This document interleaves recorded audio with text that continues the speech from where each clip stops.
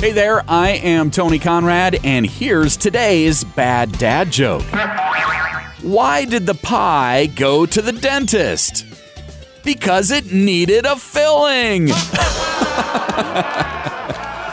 And I've got to tell you, I chose that particular joke for today, March 14th, 3/14, because, it's Pie Day. So celebrate by enjoying pie and share that joke with your pie-loving friends, will ya?